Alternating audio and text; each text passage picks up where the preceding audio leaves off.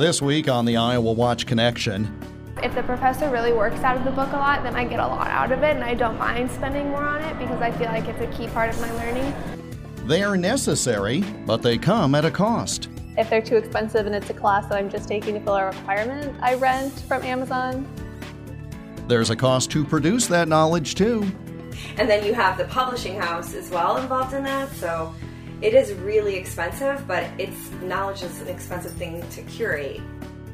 The cost of college textbooks, our topic this week. The IowaWatch Connection is presented by the Iowa Center for Public Affairs Journalism, online at iowawatch.org. Here is Jeff Stein. If you were like me, you enjoyed the beginning of a new college semester for a variety of reasons, including the chance for a fresh start, the anticipation of learning, and a trip to the college bookstore to get a new academic planner, what we used to call school supplies, and a bag full of new textbooks. Well, that trip to the bookstore is taking a larger bite out of a family's budget than ever. It's something that was of obvious interest to those students participating in this year's IowaWatch College Media Journalism Project. IowaWatch Executive Director and Editor Lyle Muller has the story. Kimberly Wilderdyke went to the University of Northern Iowa to study interior design. The Adele woman's 2018-2019 school year will be her junior year in college. Last spring, she spent $200 on textbooks. That included shipping and tax from online booksellers where she felt she saved money. She also saved money using the internet for her studies. And time. Oh gosh. Well, I do a lot of school assignments on there, so you gotta factor that in. I'm not just totally bumming around on the computer, but probably like 5 hours a day, 6 hours. Wilderdyke was speaking with fellow UNI student Sophia Legaspi in that interview. Legaspi and another UNI student, Anna Flanders, were part of a spring IowaWatch College Media Journalism project that looked into whether or not students at 7 campuses felt they were getting enough value for what they paid to get college textbooks for their classes. A little more than 24 student journalists combined their reporting for this project. They learned that a lot of college students are avoiding textbook costs that generally can range from around $20 for a book on writing grant proposals to $400 for a physics book. In lieu of buying, they rent books, which can save an average $29 per book depending on the subject. They also rely on information they can find on the internet, sometimes as a first reference. Here's Jimmy Ott, a Penn University student journalist, talking with Taylor Steele, an Oskaloosa man entering his junior year and studying information technology at Penn. So how much did you pay for all your textbooks? The total cost of all my textbooks was $123.90. What was your most expensive book? The most expensive book I had was The Architecture of Computer Hardware and System Softwares. It was $31.99. And this is because you used the rental service Chegg? Yes. How often do you use your textbooks? For the most part, I use them fairly regularly. For the first half of the semester, I didn't really use God's Long Summer, but now we're starting to use it. But yeah, I use them all pretty regularly. How much did you spend on e-textbooks this semester? On e-textbooks, I spent about $125. I'm not sure on that exactly. How often do you use the internet to look up answers? Not very often, actually. Most of it is either covered in the book or I'm given an in-class resource that I can go directly to look for. Did you resell any of your books from last semester? No, because I rent all my books per semester, so I can't sell them. Then does the value you get from your textbooks kind of match what you pay for them? Some of them, yes. Some of them I can understand, paying only $10 to rent it for a summer. I think it's a little ridiculous at times to have to pay $50 each semester for, a $50 book. Here are some numbers broken down so that we can grasp what they mean. The average price of a new college textbook rose from $58 in the 2011 to 2012 school year to $82 in 2014-15, before dropping slightly to $80 in the 2015-16 school year, the National Association of College Stores reports. Textbooks used by students interviewed in the IowaWatch College Media Journalism Project included $116 for Practical Guide to Early Childhood, $167 for linear algebra, $200 for sports law, $240 for business management, $251 for technical math, and $300 for income and measurement. Value is a relative term. You can argue that college textbooks have a lot of value because of the knowledge they contain. This knowledge doesn't simply materialize. It takes years of intellectual work and by more than one person. Erin Van Laningham, an associate professor of English at Loras College, explains. The thing that people don't realize about those kinds of textbooks, though, is the amount of labor that goes into actually creating the text. I mean, there are multiple faculty probably writing it, researching it, editing it, testing it. So, and then you have the publishing house as well involved in that. So it is really expensive, but knowledge is an expensive thing to curate too. Even so, Van Laningham says she sometimes sends her students to the internet instead of forcing them to buy an entire book of short stories for just one assigned story in her class. Heather Dean, the course materials manager at the Iowa State University Bookstore, has been working with students, administration, and booksellers on ways to keep the textbook costs down. Her motive dates to her days as an Iowa State student, class of 2006.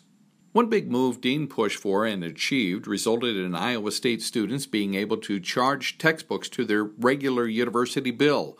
That might not seem like much to many of us, but it allows students to make payments throughout a semester in installments instead of all at once at the beginning of a semester. Ultimately, the value of these seemingly expensive college textbooks will boil down to what the student eventually wants. For example, here is Casey Nickel, a Simpson College senior preparing to graduate in December 2018. If the professor really works out of the book a lot, then I get a lot out of it, and I don't mind spending more on it because I feel like it's a key part of my learning. But if the professor requires us to buy a book for class and then teaches independently from it and doesn't take anything out of it, then I don't feel like it's worth paying $100 or even $50 on it because it's not actually supplementing my learning when it doesn't follow the class very well. So then it feels like I'm spending time learning things that aren't going to help me in the class, even though I might still need to know them. I just don't have time to do that.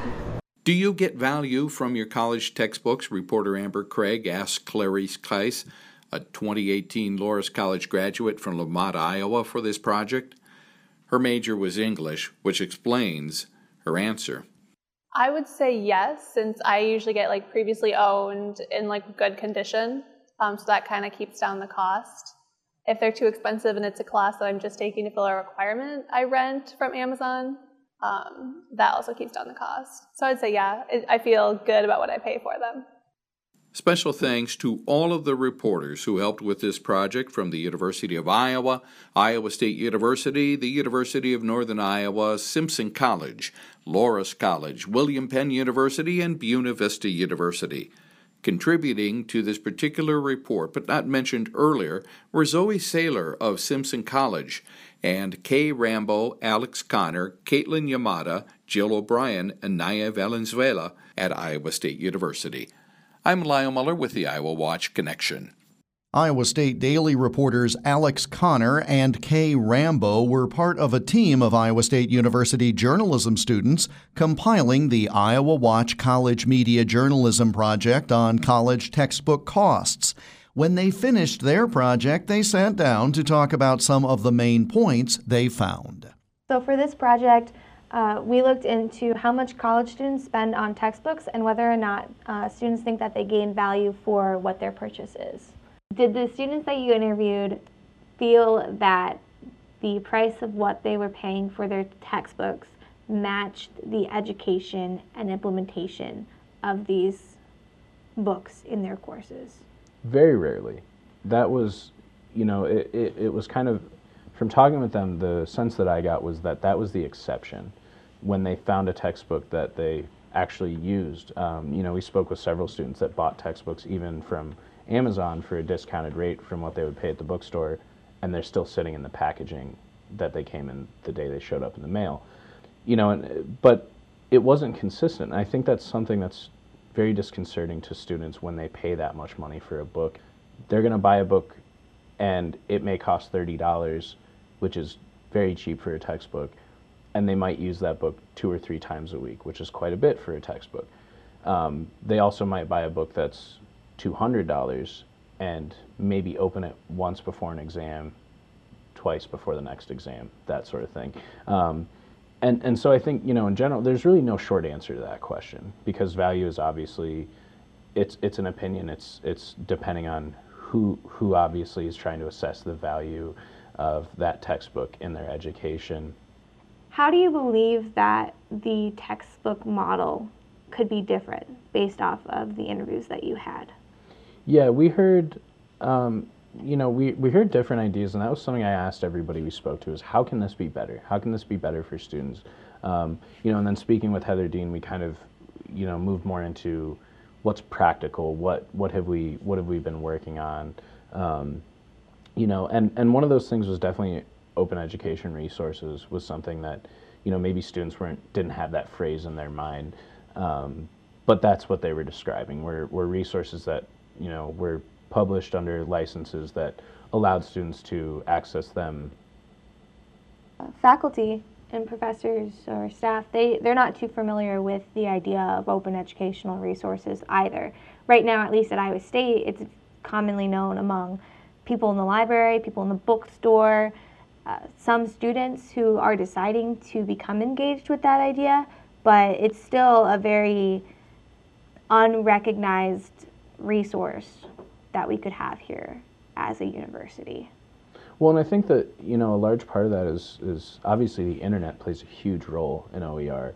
And the reality is that a lot of the professors, the internet having such a prominent role in education is relatively new.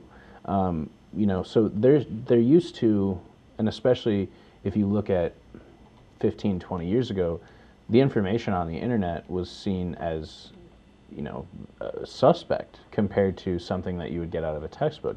And now we're kind of seeing this cultural shift in attitudes toward textbooks and online resources, that you're seeing all of these journals that are, uploading their archives. You're seeing,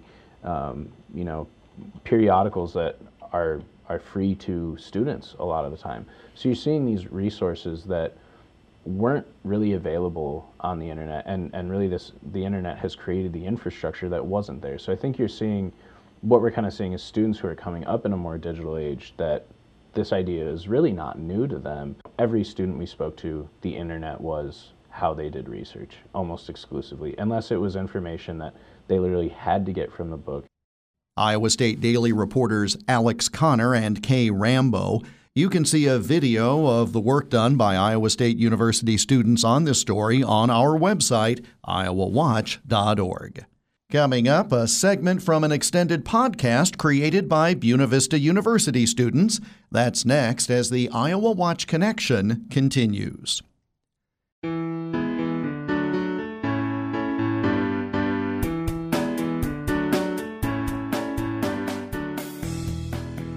This month, Iowa Watch is supporting the value Iowa high school journalism classes provide students, their schools, their communities, and the state.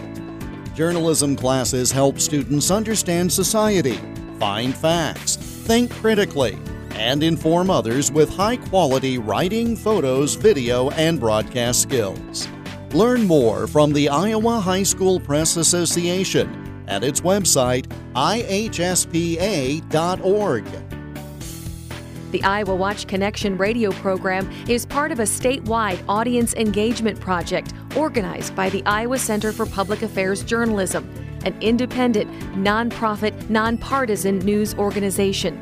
The center is dedicated to producing high-quality investigative and community affairs journalism in Iowa, while also training journalism students to do this work at a high ethical level. The center is found online at iowawatch.org. Welcome back to the Iowa Watch Connection. I'm Jeff Stein. Buena Vista University students in Storm Lake use the resources of on-campus radio station KBVU for a variety of practical academic applications, including producing extended radio programs on topics of interest. Here now a segment from one of those programs on this topic of the cost of student textbooks. Here is Tyler Brunner. The first two students I sat down with were Kiana Wibben and Brittany Williams. Kiana is a biochemistry major at Buena Vista University, and Brittany is a biology major. So these two ladies know a thing or two about emptying their wallets for textbooks. On average, science majors will fork out the most money, upwards of $500 for textbooks, according to CBS News. For this semester, it was only $40 because we used the same books as we did in the fall semester. However, in the fall semester, it was over $800 as I am in a biomedical major, which means science books are ranked at the number one spot for being the most expensive textbooks, and some classes require more than one book. It just depends on the class. And with all of that, I did pay no cash. I put it all on my credit/debit card. I believe I paid $200. I think all of them were rented because buying them was not an option. My most expensive book was my development book for one of my education classes. I think I paid $65 to rent it. It's a loose leaf too, which just wasn't worth it. The price of textbooks did worry Kiana in particular, as she is spending her own hard-earned cash on textbooks every year. That's a good question.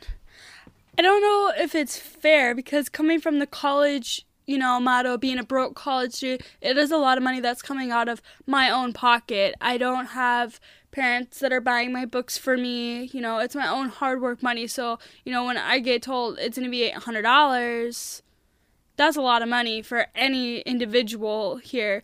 But on the other hand, if professors went away from using the books, I don't feel like I would get the education that we're ranked here at Buena Vista University for and whatnot. It's a reference tool for me because I'm not going to understand every single item in one of my classes.